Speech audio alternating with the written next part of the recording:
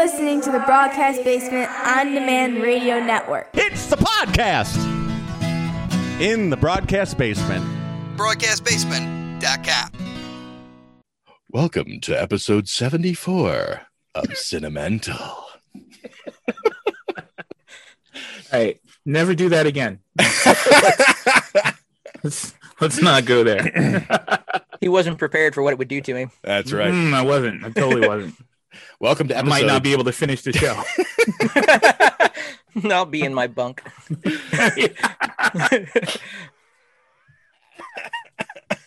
We killed Steve. Shit. Yeah. Welcome to episode 74 of Cinemental. How can you talk if you haven't got a brain? I don't know. But some people without brains do an awful lot of talking. Then why don't you kiss me like everybody else does? How about new? The thing is, Bob, it's not that I'm lazy. It's that I just don't care. I came here like this so you'll know my word of death is true. And that my word of life is then true.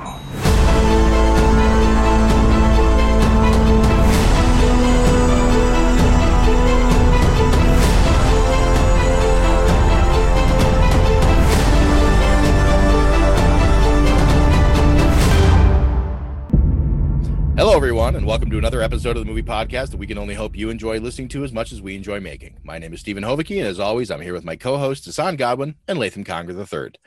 Our guest tonight, returning for his second round, is a true fan of comics and film, IT wizard by day, and spending his weekends overseeing Comics Carnival in Indianapolis. He also produces and occasionally appears on the You're Gonna Love This or Not podcast. Like so many of us, filling as much of his free time with the things that he likes to do, Mike Wycliffe, welcome back to Cinemental. Thanks for having me back. Awesome. As I explained to you earlier, we generally don't ask guests back who aren't good guests, and luckily, knock on wood, we have not yet had a guest who I would not have back. So I was afraid after Six String Samurai I might have jinxed it, but you know. Close. It was close. It was really close. Film choices notwithstanding, it's not necessarily about that because, listen, everyone's going to like what they like and not like what they don't like. So that's the way of the world. So again, in keeping in the spirit of not naming names, we've since seen, at least in my opinion, way worse than Six String Samurai on this adventure. So I don't think that's my opinion. Yeah, I know. That's why I single myself out later. Yeah. Yeah, I also have to let them. It held the spot for a while for you. It did. But I'm very proud of that. Someone outdid you. Though. At least during the Six String Samurai segment, it didn't make you want to punch the screen, which you've claimed on at least two other times. Two other films. It did not. Holy crap. That's true.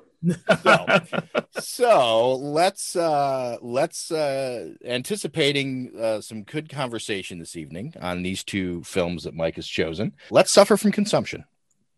Oh, I'm just trying to think of a sound effect that'd be funny to open that segment. That works. Oh, that would be suffering. You probably picked one out already, but you know what? I haven't been able to put together a good bumper for it because I don't. I know, but I thought maybe you had some ready to like. Just a bunch of Doc Holliday quotes from Tombstone, Yeah, I know, right? That's the only thing I can get for consumption. That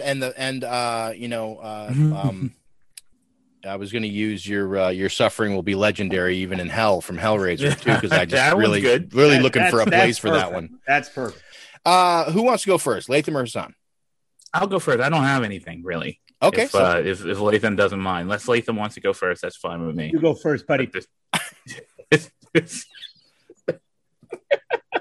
You go first, buddy. See, the thing is, no one can see us, so they don't know why I'm hysterically laughing. So I just sound your like your laugh is funny. So exactly. The more we hear it, the better.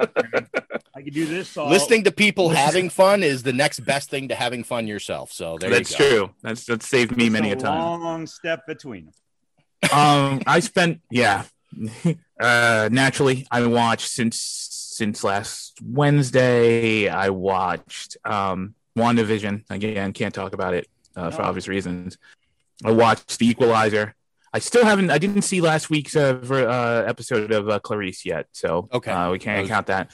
I will be, but not before tonight. I watched Snowpiercer, as I talked about, and then I mostly watched for the duration of the week. I was mostly recycling through Babylon 5, as I told you. It's all on HBO. Oh, Max that's right. and HD. That's right.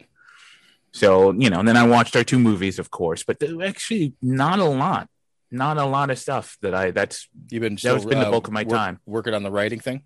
Yeah, and that's taken up a lot of I finished everything I needed to finish by the 28th by February, so I'm in my March schedule now, and I'm on schedule, which surprises no one more than it surprises me. Excellent. And so that's just been the goal so far. That's been the plan. Beautiful. All right, Latham, what do you got? That's about the extent that I have, So right I am going to be trounced in the game this week, and I'm prepared for it. So proceed. Please proceed. Okay, 3 movies I watched. One I had seen before. But, I thought you said 5 earlier. Well, the 2 were watching for tonight. Fuck, that doesn't count. All right, go ahead. Oh yeah, that does count. Don't you dare demean those movies. One I had seen before, but it's one of those things that just popped up on, it just came on Netflix. I'm like, I haven't watched that in a while, and I remember it being good. And that was Eddie Murphy Raw.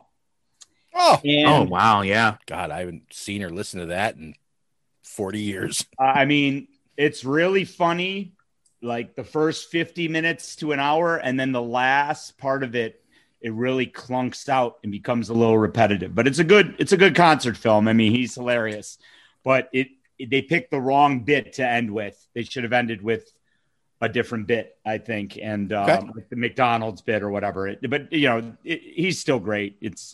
It's very raunchy. Between the 2, which one did you like better, Delirious or Raw? I like Raw better. Delirious is decent. I don't think it's as good as Raw. Yeah, Delirious is the one that I must have listened to that album 100 times. Yeah, I mean, me too. That was the go-to. Yeah, I mean they're both good. And I think who directed Raw? Robert Townsend. Am I right? His name? I believe so. I'm not familiar with I don't remember, but I know he directed one of his concert films, and I assume it's the later one. So, right. So I watched that. I watched a little science fiction movie called The Signal. Have you guys seen it? Yes. I think Mike has. No. Was that like an embolism that you had? Was that on Netflix? Though? Yeah. Did I miss out on a joke? No. Mike just made a noise when you said The Signal. Oh, okay. I thought like behind him on the wall was like the framed screenplay or something. That was me guessing how you were going to react to this movie. Oh, it was he was like a kind of sound. It's one of those. It's kind of like The Endless and other ones I've watched on Netflix lately. I just can't find one that I really like. It's got a good premise. There's good scenes in it. And then the ending, it's just like, okay, and Lawrence Fishburne is, I think, used well, but I don't know. There's not enough there for me. I didn't think the ending, I think a movie like that has to have a really good ending, and I didn't like the ending. Have you ever gone back to like Time Crimes or one of those guys? Time Crimes is brilliant. I love Time Crimes. Time Crimes and Primer are like up there for me, like 2 of the greatest little science fiction movies of all time. Okay. Just the way you were talking, I'm like, if you haven't seen that, you should. Oh, yeah. That would be embarrassing if I had not seen those movies. So, wow. Have you 2 seen Time Crimes and Primer, Hassan and Steve? No, I have not. Oh, I'm sorry, Hassan. I don't mean to embarrass you on your own show. That's my bad. Wow. All right. Tonight's going to be.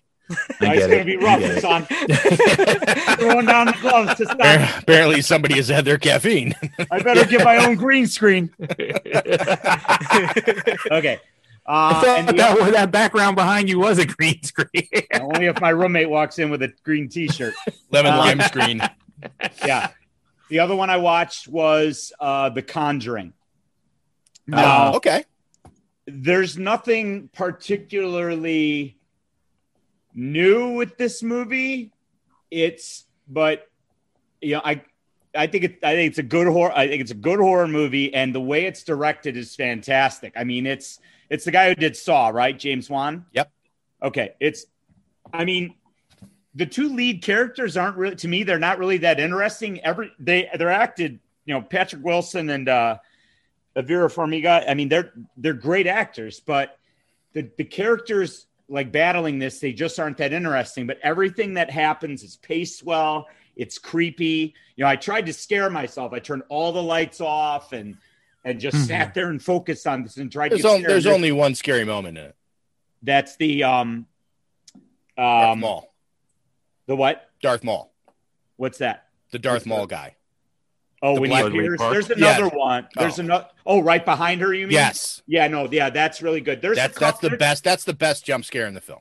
There's some other decent ones that I thought were creepy, but just the doors and the way he made that house feel like so like lived in and real, and the scene near the end where that really the most bothersome thing is when she's got the sheet over her and there's just blood coming out underneath the sheet. That was brilliant and well done. So I liked it. I'm going to watch the sequel.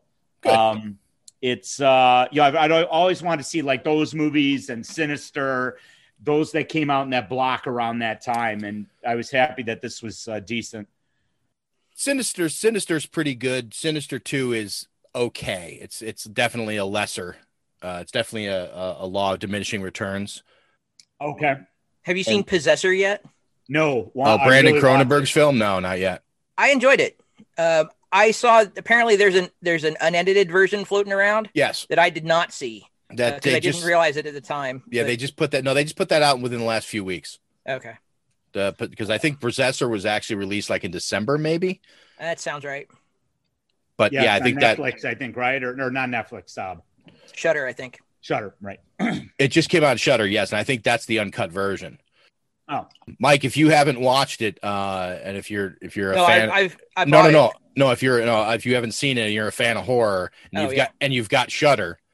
If you haven't watched Queen of Black Magic, the new one, there's two of them that came out at the same day.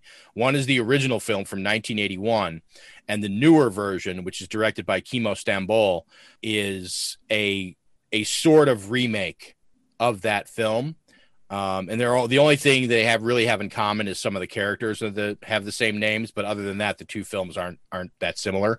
Interesting. But the new one is one of the better, just straight up creepy ass horror films I've seen in a long time.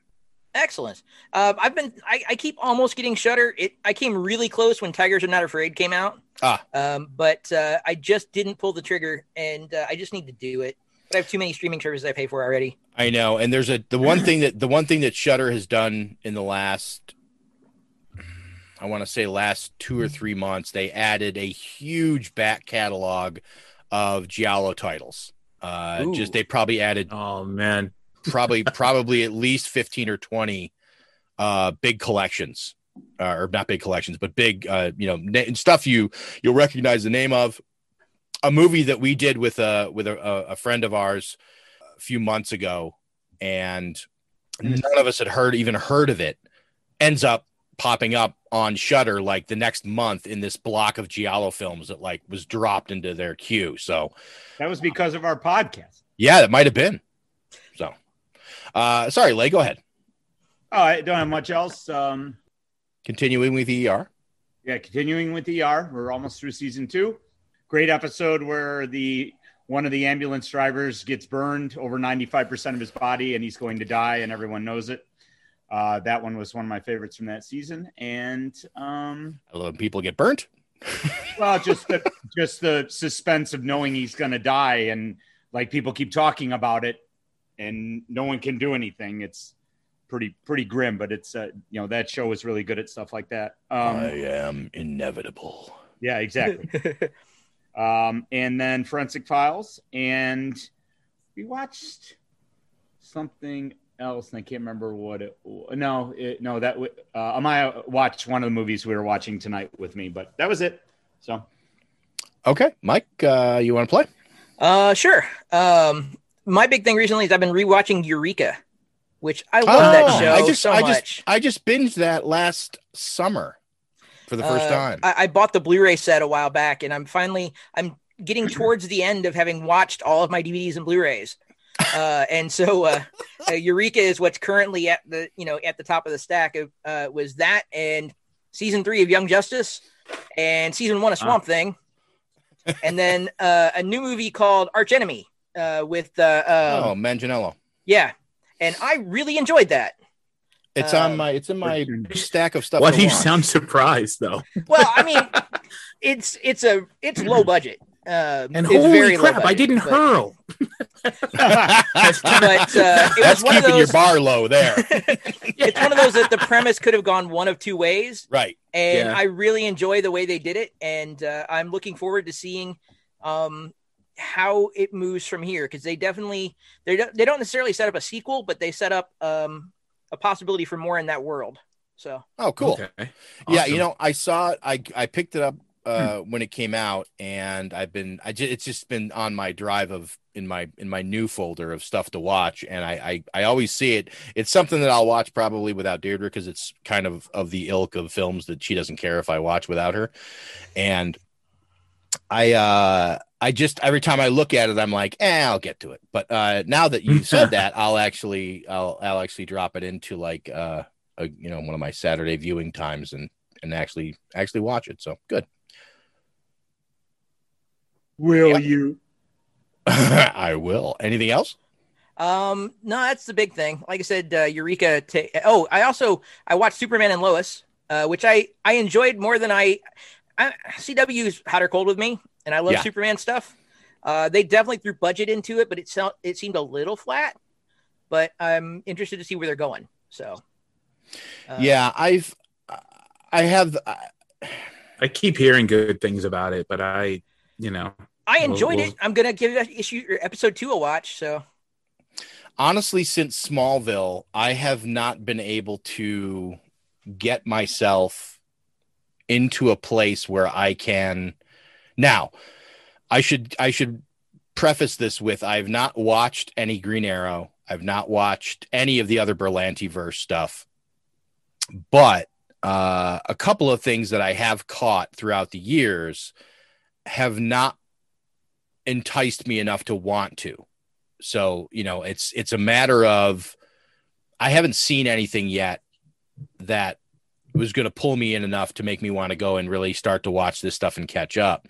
I watched the pilot episode of Batwoman because I really wanted to like it because I love Ruby Rose. And I think had the writing been better on it, I probably would have continued watching it.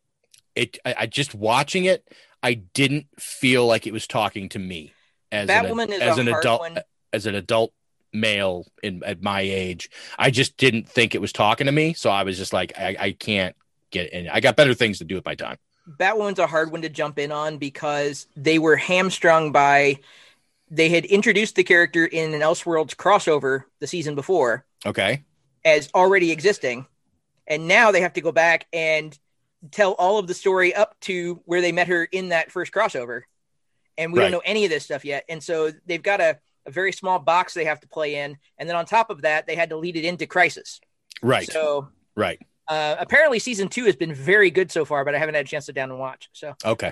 They have a new actor. So yes. Yeah. I knew that she was completely. I knew that she was one and done. So for whatever reason, for reasons that no one has fully disclosed. But I think this is it's a tough one because I don't really have a problem with what the problem of with the show was, but it was so heavy into the hot button like social justice agenda without really doing anything other than that. Like nothing happened. Like if it was about social justice and she busted a bunch of heads in the first 2, 3, or 4 shows, then it would have been like, all right, but it was just kind of about that and just about the fact that this is one of the few like primetime shows with a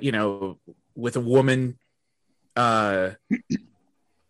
basically dealing with an unrequited love situation with another woman, or it kind of has a will they or won't they with another woman, and it played that so hard and did very little with the mythology, with the superheroism, all that other stuff. I really have no issue, and it's just important to get that said. I got no issue with the diversity matter. issues. Right. Yeah, I have no issues with that, but you got to do something more than that. It can't just be about that, especially. Right. It still has to be written well.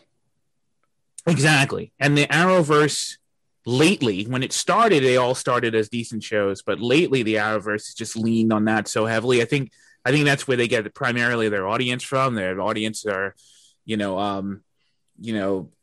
15 to 20-year-olds mostly, and they're all, that's a hot button issue for all of them. But so basically it doesn't feel like or all the episodes, all the shows don't feel like it really has laid down foundations in story or track. It just has to get, have all these social issues done, and then, give you a big spectacle moment in the middle of the year, some big event. And then it just can kind of ride on its own, on its own inanity, like for the rest of the time.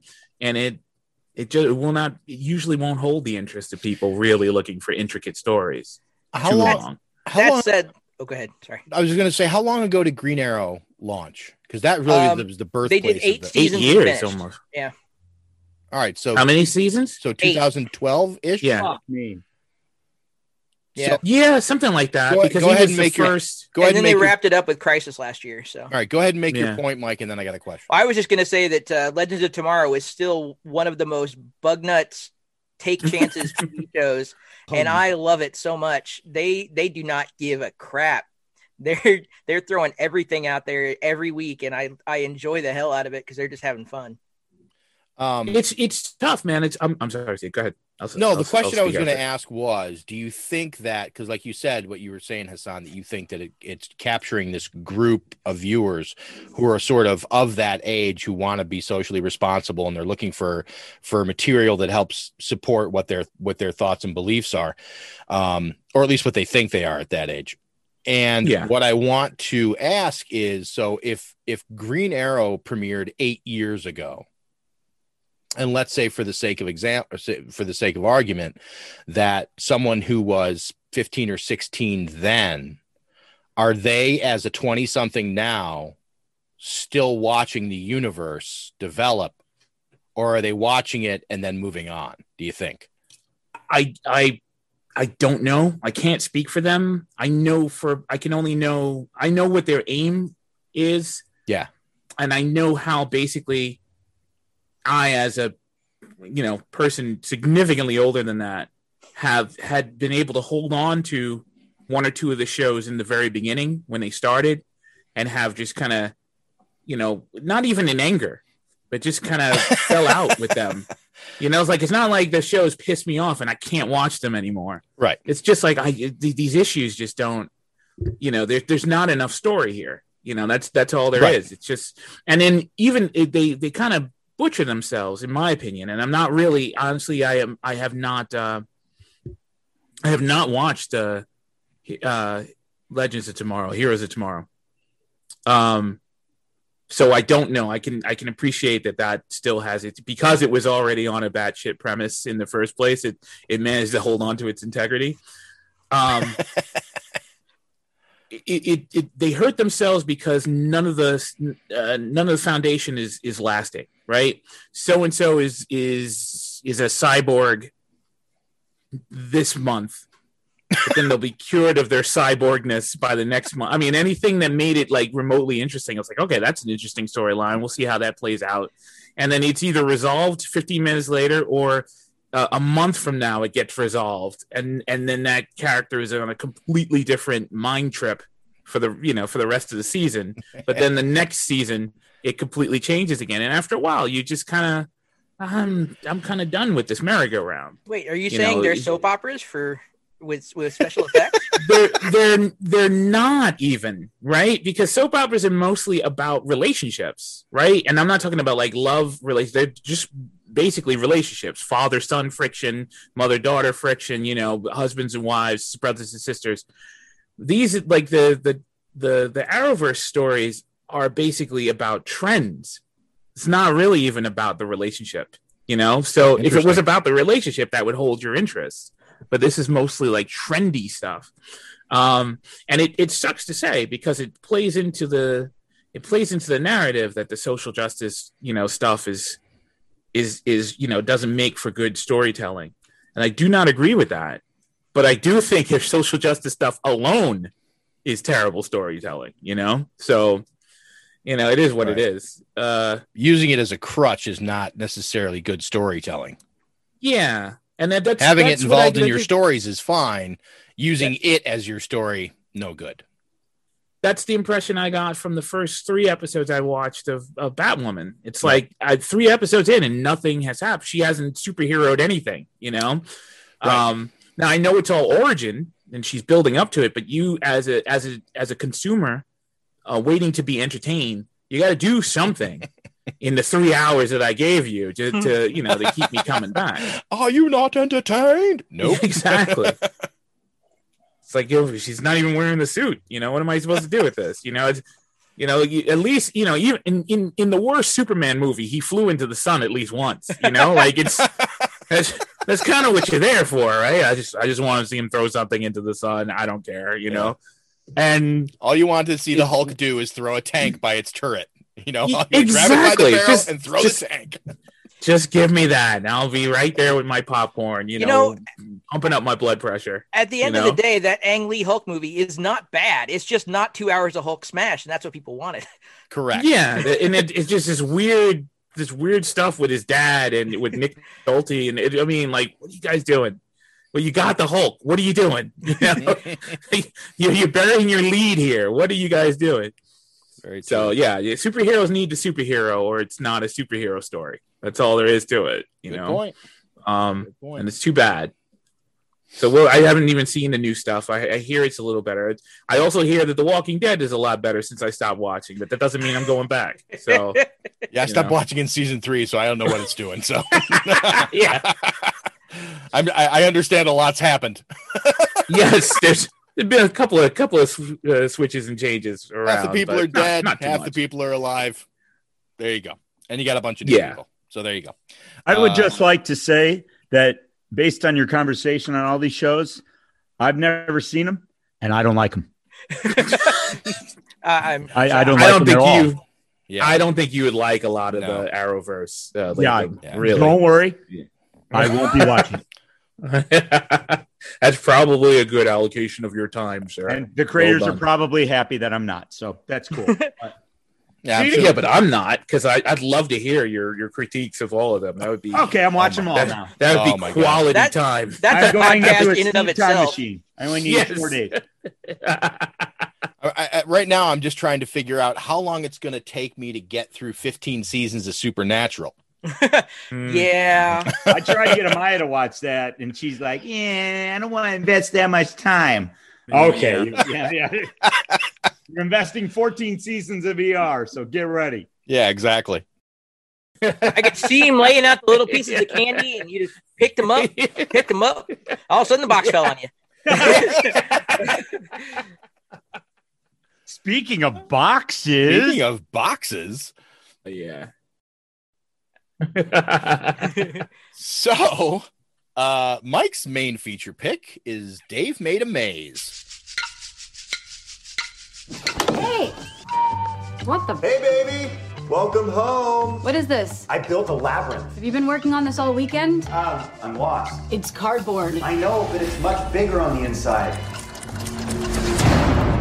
I'm going into the maze. No! I don't want you to get lost! Okay, just ignore me. Do what you're doing. Put some music over this. It'll be a montage. It'll be awesome. Can we go in the maze now? Let's go. This place is huge. The double!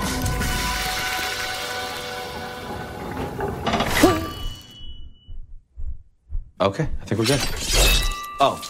Dave! Follow me. Yeah, I can explain it. I can explain everything. No, I can't. Instead of trying to defeat the maze, we've got to complete the maze. We're not just doing that because it rhymes. Well, then how about instead of trying to diminish it, you guys help me finish it? Oh! Yes! Yes! He's back. From 2017, directed by Bill Watterson, not that one, with a running time of 80 minutes. Annie returns from a weekend away to discover her boyfriend Dave has spent the weekend making a cardboard maze in their living room. When he informs her that he has become lost inside it, once past her disbelief, she recruits friends and a film crew to mount a rescue attempt. Once inside, things get weird. Then they get even stranger. Mike, why'd you pick Dave Made a Maze? So every now and again, I'll see a trailer for a movie that will just jump out and say, you're going to love this movie. And this was one of them. And just from the very first trailer, I was hooked. Just the handmade aspects of it, and the definite theme of being frustrated with your life, and just wanting to do something and having it not go the way you planned. Really kind of spoke to me. And then when I went and found the movie, it didn't fail on the premise. So I just love it. It's it very much speaks to not feeling fulfilled. I know exactly what you mean, because when this movie was originally came out, I remember seeing the trailer for it and just thinking, wow, I've got to see this. This looks crazy. And I've had a copy for years, and I just have never gotten around to watching it. It fell off my radar, and then every once in a while I would see it on my drive, and I would just be like, I got to remember to get back to that. And I just never have. So I'm really glad you picked it. This movie is so, unfortunately, I've had time to think about it. And I think that I almost wish I would have watched this movie literally right before the show, because I wouldn't have had time to actually think about the movie itself. And I think that this movie is, again, it's a movie that, I know this is going to sound weird, I don't think I want to watch this movie again, because I think it would take away from the feeling. It's so visually inventive, and it's stunning to look at, and there's so much taking your attention away from the fact that there's really not that much to this movie, that I feel like once you get past the idea of all the visual stuff happening, you're going to see the cracks. You're going to see that there's not a whole lot of story to it. I get that it's an allegory for the artist getting lost in a project, or so lost in a project that they can't ever complete it. I get that. I mean, it's hardly even an allegory. I mean, that's basically the subject of the film.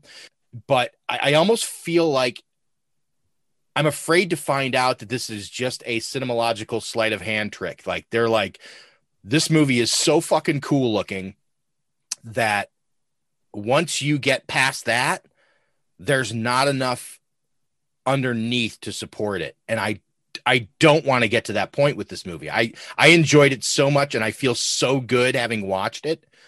It's like, it just makes you feel great to watch a movie like this the first time. This is a movie I would recommend to anyone I know who likes film. I think that it's so visually inventive. I like the fact that they didn't go to a lot of depth about why or how the maze essentially took on a life of its own. It just did, and everyone just sort of accepts it, and they just kind of move into the story and say, well, this is what we got to do to get out of it, so here's the deal. I think that the one scene in the film where it comes dangerously close to, in Hassan's words, getting up its own ass, is when they have that conversation in the kitchen that sort of eventually comes completely full circle to them switching positions on all the dialogue, which I thought was a really, really cool scene, but it came dangerously close to veering away from keeping you in that sort of fantasy world. And it kind of crawled a little bit because of it. It was so stylized that it kind of slowed the whole adventure down a little bit. Yeah, I think it was a little bit of a pause, a little bit of a rest stop from the adventure of going through the maze in that. The one thing I want to say is I think that one of the things that I really liked about it, the moment that they get turned into lunch bag characters when they go down the tube is one of the actual high points of the film for me. Me and Deirdre could not stop laughing. The moment they go down that chute and the first one pops up and you're just like, holy fuck, are you kidding me? It's so brilliant how everything turned into a world of paper. The only joke that I thought that they had a great opportunity for and missed, and this is simply because that, listen, we've all written stuff and we all get things, but the only thing was when they all walk into the vagina room and each guy that comes through the door says, he has to get mesmerized by it. And every single person is like, no, it's a trap. It's a trap. I really just wanted one guy to walk through the door, look up and go, yeah, that's a trap. And then just keep walking. And they all just are like, yeah, well, I wanted one guy to recognize it. That's all I wanted. I wanted Admiral Akbar to walk in the room. I honestly, to this point, I really think that was, if they'd done it just a little bit differently, that's exactly what they would have done with Leonard. The guy that comes into it later, the guy from Chuck. Oh, yeah. That would have been great if they had done it with him because he's so far behind everyone else. Yeah. Latham, what did you think of this? The movie I can compare it to the most is a movie called The Wizard of Speed and Time. Have any of you seen that movie? Yeah, oh, wow. Mike Jitloff, right? It's been a long time, but yeah. 1989 or 90, something like that. Yep. So the reason I compare it to that is because they have a really great idea and premise here. And it looks like a lot of these guys involved with the movie are just friends. He's got some animator friends. He's got, this great idea. And it's like they all came together. They figured out what they want to do, but they desperately needed a script rewrite at least once or twice. It seems like we're watching the first draft of a script, and you know how you come up with these great ideas like that scene repeating itself or the allegory of never being able to finish a project. Those are good ideas here, but I don't know. It annoyed me. A lot of the movie annoyed me, and it's because I wanted it to go in different directions. I wanted it to be more creative than it was. And, like you said, when you saw the preview, you're just like, oh, I can't wait to see this. And that's how I felt when The Wizard of Speed and Time, when I saw that, I'm like, wow, that is the movie made for me. And then you go and see it, and it's a 5-minute idea stretched out into a 90-minute film, and it loses its power. I mean, I didn't dislike this movie. I don't know. I didn't think a lot of the actors were very appealing in their roles. The lead girl, she's great. Other than that, I wasn't, I didn't care about Dave or the supporting people. There's some neat, all the cardboard stuff, and it's really cool. And the ideas of people exploding, and, it's almost like they saved money by the premise being built into the story of everything being cardboard and, all these rooms made of cardboard and with the walls. And that's cool. I like that kind of stuff. There's a lot of downtime in this movie that I didn't enjoy. And I get what Steve's saying too, that once you start thinking about it, it didn't go up with me overnight. It went flat and then down, and it sucks because I want to like this movie more, just based on the premise, based on the title, based on the how they executed some of it. But when you said not being fulfilled earlier, that's kind of how I feel with this film. I just I didn't love it. But your disappointment stems more from the fact that you had thought that they did have a good idea and just didn't execute as well as they should have. Well, they executed. I mean, the direction and the effects and the shots and everything about the movie is fine. There's just the story there's just not enough there. I wanted, I wanted more out of the cardboard maze, and every time they went to like a new room or some idea. I mean, the vagina room is just, I mean, it's fairly pointless. It's just a bad. I thought it was a bad joke. I didn't think that was funny at all. And you know, it's like they were brainstorming ideas and they wrote them all down on a piece of paper, and they had like 5 good ones and 5 bad ones and 2 great ones and 2 awful ones, and they said, "We're going with it. We're just doing this. We're taking them all. We're going for it." Hey, Dave, you want to rewrite this maybe a couple times? Nah, we're doing it. We're just going. Let's go. Here we are. So fair enough. That's my opinion. Fair enough. Hassan? I'd never even heard of this movie ever at all. And okay. Me neither. After coming off of oh man, this is mean. After coming off of Six String Samurai, I was like, oh, come on. It's gotta be one of those things. And I just before I got hold of the movie, I watched the trailer of it, and it just looked, you know, bad shit. But I mean, there were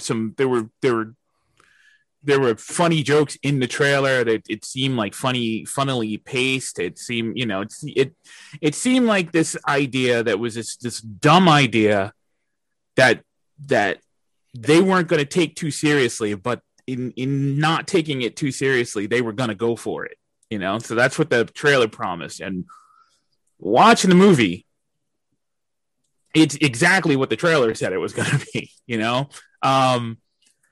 There's a thing that happens in some movies where you know, maybe you start to realize in the middle of the movie.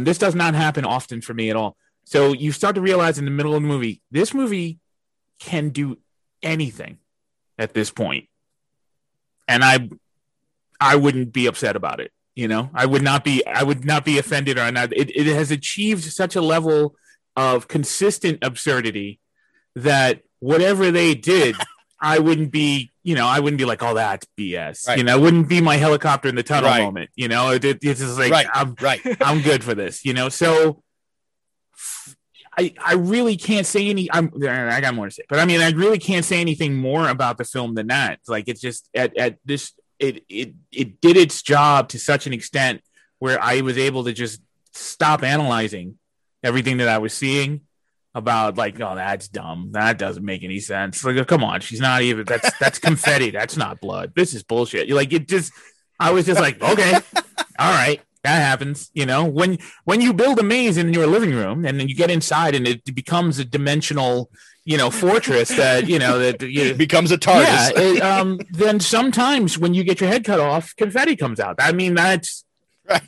I've read this book, you know. I know that these are the physics of when you die on the plate of spikes, silly string shoots out all over, and you know what? I'm all right with it. What was something I didn't realize until watching it this time: the guy that dies on the plate of spikes is the bassist for OK Go. Yes. Anyway. Oh. Which is, you know, fucking kick-ass, anyway, kick-ass band anyway. So. Funny in its own way. Yeah. And also, I like that they called in the SCA or in various other LARPing, they call it wounds retained. When they fixed everything, the dead people were still dead. You know, It wasn't like they all sprouted out of the ground. Like, wow, that was a crazy afternoon. What are we doing next week? So, and I got it. What I had said before we started recording was like the theme of tonight was like was working through your, you know, was constructively using your mental illness, you know, or the exploring the freedoms of levels of mental illness. This movie does apply to an extent because the premise is mentally ill. Really, you know, it's a good premise. It's really solid. It's fantastic metaphor. All the characters really, kind of set up the stakes as they walk in. And like his girlfriend, like she played that perfectly. Like, what are you up to now? You know, like why not? It's not. It's it's kind of like, this is not the first thing this idiot has built. You know, this is not the first endeavor that this guy's been on. Yeah, that has turned into a disaster, right?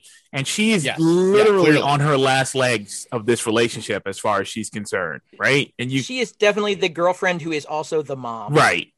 And and you get that she's tired of it, without them ever having to say, "I'm done with this." You know, the artsy fartsy moment in the middle where they're exchanging drinks and exchanging dialogue is probably the only time where they're really on the nose about the circumstances that they're suffering. And then the only really great thing about that scene is when they reversed it, you realize he's just as tired of her, you know, of her insecurities as she is of his. So that kind of worked for me. I don't know. This is one of those films where I'm like, I just don't really care about how ridiculous this is. I do. How weird it is. I do like movies. I do like movies that make their own world, you know, like movies like Hook, or, you know, wherever they're in this kind of fantasy realm, and some of the stuff look like a stage, a movie stage, you know, a stage set. Some of it looks real. Yeah. Some of it, but they lean into it so hard that I stop caring. I stop becoming ultra analytical about it, which, you know, really allows me to just watch a film like a normal person. So this film, fucking did that. And so I think it was great. I enjoyed it tremendously. Awesome. Yeah.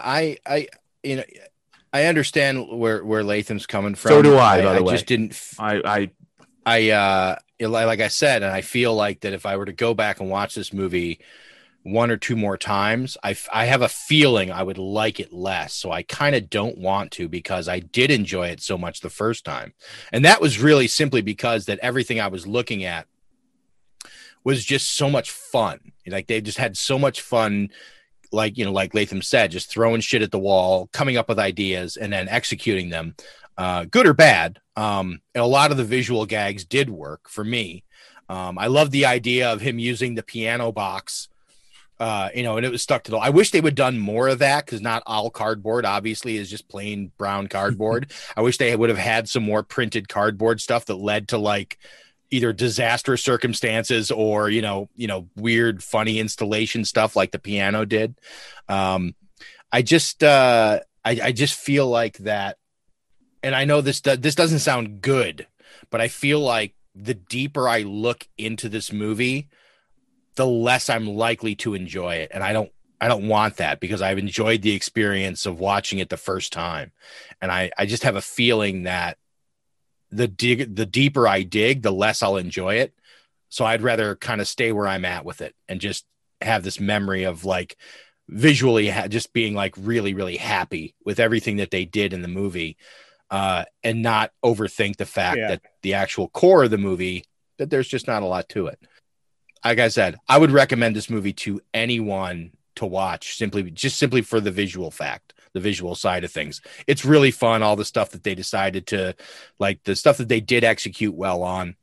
I love the idea that, you know, because this, you know, maze becomes a labyrinth. With a labyrinth, you have to have a Minotaur, and the Minotaur spontaneously is created and then does his job, where it has to go and chase everyone down. I like that idea, and it was excellent. The mask out of cardboard, you know, that is just, you know, like, I'm in. I get it. And then when it was a little paper bag, when the Minotaur with again, the little paper bag Minotaur, it's hysterical. I mean, it's just here. He's like, yeah. And it's like, oh wait, and then it turns into the monster. Yeah, it's funny. And these guys, when they were making the movie, you know, they went into it with what they thought was going to be enough cardboard to last them the entire shoot. And it ended up lasting them like 3 weeks. And, because they had gotten all this cardboard from American Apparel, a local American Apparel factory. When they went back, there was like, no, we don't have any more cardboard for you. So they ended up, as turns out, where they were shooting was next door to a solar panel installation place. And they had a huge dumpster full of cardboard, and they just asked if they, you know, would let them go. And they're like, yeah, whatever, because it's all going back in when we're done. So they ended up getting a lot more cardboard for that. So they only had the space when they were shooting this to ever have 2 rooms done at any given time. So there was always whatever room they were shooting in, and the other room, the next room that they were going to make, was being built next to it. So each room had an average life of about 4 hours, because they would build it, they would shoot all the scenes they needed for it, and then they would destroy it to turn it into another room or another series of tunnels or whatever. That's just so mind-boggling to me. That kind of turnaround for rooms that are that involved and gorgeous. Their production manager had his shit together because, obviously, and once they destroyed a room, what are you going to do? Yeah. You're not going to be able to go back and rebuild it without having to reshoot everything. So that scene's over. Their coverage on everything just had to be phenomenal. That was clever. And I didn't catch it's been so long since I've seen Raging Bull. I didn't catch the reference with the "Did you fuck my wife" thing when they all turned black and white. I didn't get that was from Raging Bull. So when you got a Minotaur, you got to have a Raging Bull. That's right. I never made that connection. It was only reading later that I found that out. But it was a really fun movie. And I just don't want to dig any deeper than I have. Right. I really enjoyed it as it is and for what it was. And, that's about all I got. Yeah. I hear you. I agree. I actually agree. Basically, you're saying you're a coward. Oh man. If that's how you'd like to approach it, that's up to you. Film coward of Date Made a Maze. Okay. No. Yes. I think it's more actually the fact that I like that I like the way it made me feel in one viewing, and I don't need to dig into it in order to assuage anything about my enjoyment of the film. Okay. I kind of like a reverse situation of you and Nightbreed, actually. Uh-oh. You saw it once and hated it, whereas you don't see and understand how really good that film actually is. No. Yeah, the difference is that movie was awful. So that's this is. Well, you think this film is No, I don't think this film is awful. I think this film's got a lot of merit. I'm glad I saw it. Nightbreed is awful. I'm glad at least you said it's got a lot of merit because, as it stood, it sounded just like you were the only one of us who didn't like it. So I'm glad at least you said it. 2.5 stars is what I would give it. And that's why I gave The Wizard of Speed and Time. But that's not why I gave Nightbreed. I gave Nightbreed 1 star. Well, and someday you'll retract and change that review. Oh my God. So someday we're going to have our own special podcast. Yes, kids. Make other people watch movies they don't want to watch. And you can make me watch that fucking movie again. Man, I hate it when mom and dad fight. I think one of my favorite things about this movie is the lack of cynicism. And I think I talked about I mentioned that before we started. Until Latham. This and the other movie for tonight. Well, yeah. Until he brings cynicism to any project. That's right. So that is Dave Made a Maze. All kinds of pop culture on the Cinemental podcast. Everyone. That's right. We do not discriminate, especially when it comes about movies. We talk about music, and once in a while, we talk about posters. That's right. And usually, it's because we've gone down the tubes. And again, the internet is not something that you just dump something on. It's not a big truck. It's a series of tubes.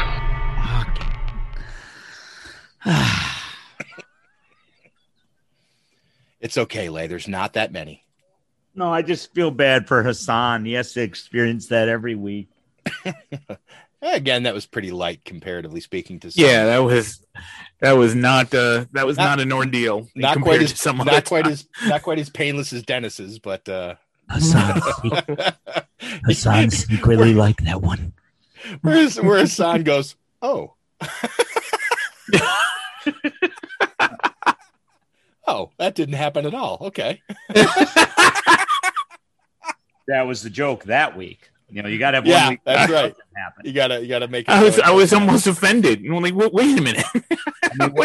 We're basically. What do you mean we're not doing? We're basically a Simpsons couch gag right now. Yeah, so that's right. We're just gonna look at the posters like that, just raw without any preamble. You're not gonna ham it up beforehand.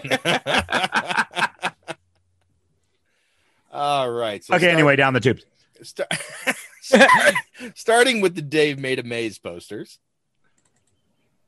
If everyone has them. Like the log line. He thought of everything but the way out. Yep. Nice and simple. It's a nicely made poster. It's this one and also the one after it, the US alt poster are just both really cool handmade posters. Clearly board. Clearly they had to build all this stuff, The alt one is the DVD cover. Oh, did they use that one? Because I know that the a later DVD version had another cover as well that I thought was pretty cool. Because there weren't any, surprisingly, I thought as quirky as this movie is, and the fact that I found like however many for Six String Samurai, I thought I'd at least find a couple of guys who made some cool quirky posters for this, especially with the idea that so much cardboard was involved. I thought there would have been a couple of people who had tackled that, but not so much. I like both of these posters. I like the regular and the alt version. They're both fun. Yeah, both good. They both kind of visually tell the story of the movie pretty succinctly. The next one was the UK Blu-ray artwork, which is funny. He's got the puppet people hanging, outside the big giant mouth. Yeah. That was great. They go into that room and it's like belching miscellaneous paper at him. I just fucking love that. I love that. One of the things they said in the, I like to listen to the behind the commentary. Thank you. At least once when we're doing these kind of things, and they were all on their knees as they went through there because they could only make so many cranes, and so they made all these paper cranes, but they couldn't really fill it. And so they all dropped down onto their knees and walked through on their knees like they were wading through for real. That's great. That's great. Because I honestly thought that set just went down like 5 feet. Yeah. They played that off really well. I don't really like the poster because it doesn't give you any indication of what you're about to see. It's nice. I like it, but it only works because you've already seen it. Yep. Yep. It wouldn't help you out in any way. Right. I get it. I got to be just my Latham moment. That's right. That's right.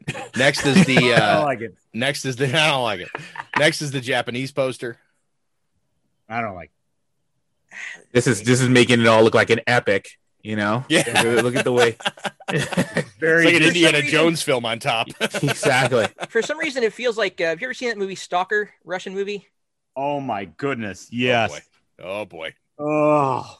I'm going to watch it very soon. It's on my to-do list. That and the Tarkovsky Solaris. Oh boy. Set aside 3 hours and a nap. Yeah. I've never made it through Solaris without a nap. Good call. His movies are, oh God, this guy just fucking, come on, dude. Finish the movie. Fuck. But yeah, for some reason, when I see this Japanese poster, it makes me think of Stalker. I see what you mean. I see exactly what you mean. Okay, good. I love yelling, finish the movie at the movie. Finish the movie. I've seen movies like that I definitely understand that line of thinking. Get to the end. Oh my God. We watched that in film study class. I'm just like looking at like the person next to me like, this is a fucking classic. Come on. Throw the ring in the volcano already. You look at the guy next to you. Do you have a gun? I'm just asking. Wait a minute. You had these giant eagles the whole fucking time? Oh, yeah. Okay. Wow. So next movie. He's going to come on and pick Stalker or Solaris, and I'm going to have a fucking field day with them. I promise not to pick either of those movies if I ever come back. Don't do that. We already like you. It's not going to be a field day for you. It's going to be a field day for Latham. You got to make that distinction. Oh no, I don't think you're going to like it either. So next is the South Korean poster. Fuck that movie. Sorry, go ahead. The South Korean poster, which the framing makes this almost look Egyptian. Yeah. I was like, why is there a Sphinx on there? I'm like, or we're going to Easter Island on an. It's that Kubrick hallway. That's right. It's yeah. Meh. It gets the job done. But and then finally, I found a. This was one of the guys This was one of the guys' production drawings for a rough layout of some of the parts of the maze. Okay, I mean, it was a way for them to help map things out. That's all it was. I would have loved to. I thought it was fun in the movie somewhere, especially when they're talking about the chrysalis chamber. I think this would have made me happy if I had seen this in the movie somewhere. So the movie could have ended if they just walked in and went left. Yeah, basically. Yeah, just go to the left. Okay. Well, they couldn't because there's no door. Remember, she was cutting through. I'm just showing how close it was to, to how the close the end was to the beginning. But of course, that's a maze. That's the way it makes me laugh that they call that room the Cardboard Majora. Yeah. Yeah, just what I mean. And then Bryn. I just like Bryn. Bryn. I mean, that's high five. Yeah, that is a legitimately creepy section of the movie. It is. Oh yeah, absolutely. You're waiting for her to do something awful, right? Yeah, you're just high five. High five. Your head in. Why do you need to be high fived? No reason. High five. And that's it for Dave Made a Maze. So that's all I got. I'm not shocked that there aren't more, but I wish there were more. Yeah. I feel that some people could have pulled off some really fun stuff, and I'm just sorry to say they will eventually. It hasn't yet. It's one of those things that, like, 10 years down the line, there's going to be some kind of Mondo exhibit, and people are going to go nuts. Yeah, right. Just cardboard everywhere. Yeah, that'd be really fun to do, actually. So normally, as you know, we would go into a martini situation, but seeing as the guy who directed Dave Made a Maze has never directed anything else. You have anything in the works? I don't believe so. No, not that I saw. This was a one-shot thing for him. I thought he was doing the whatchamacallit, the some kind of not Calvin and Hobbes. No, it was like some sequel to this about Thanksgiving. I think it was called Dave Made a Glaze. Oh man. You got to stop doing that, dude. You gotta stop. He's the funny thing is he's a working actor, so I mean he's got acting credits and he does a lot of shorts and does some video game stuff and some TV series stuff, but he's got acting stuff that's so that's what he focuses on. He just wanted to make this movie. Yeah, he wrote and directed this movie, and he clearly knew enough people to put together enough money to put it together. I mean, I was looking on. I mean, Box Office Mojo said this movie made like $13,000. So I mean, I don't know. That did. Wow. Yeah. It didn't play, but in like one theater or something. They road showed it. Is the way I remember. So. Yeah, no, it won a ton of festival awards. Yeah, it did. It certainly did. It got a lot of really, really great. I mean, listen, it's a highly, it's got an 86 critics rating and a 71 audience rating. That's not bad. It also took them like 6 years stem to stern to make it too. So. Oh, wow. Okay. Yeah. That would make sense. Latham can understand that. 6 years. Did you? Yeah. A lot of planning ahead of time, apparently. That's right in my wheelhouse. That's a lot of cardboard. I think I heard him say that the actual shoot time was about 20 days. Wow. But all of it, the prior 5 years, was basically preparation. That's what they're saying. Wow, saving up all their change. He's like, all right, if I take just 3 more acting jobs and get paid scale, I can make this movie. Dumpster diving. It's all going to come together. And I think we've got almost enough cardboard. I'd say worth it. I would too. I would too. I think it's it's the little things in there too. Like when they walk into the playing card room, all of the playing cards on the curtain are 6s and 7s. Nice. Very clever. Mm-hmm. See, Steve? So they are literally at 6s and 7s. Yeah. It's very British of them. Those references and little things are cool, but you gotta, well, whatever. You can do whatever you want. It's your movie.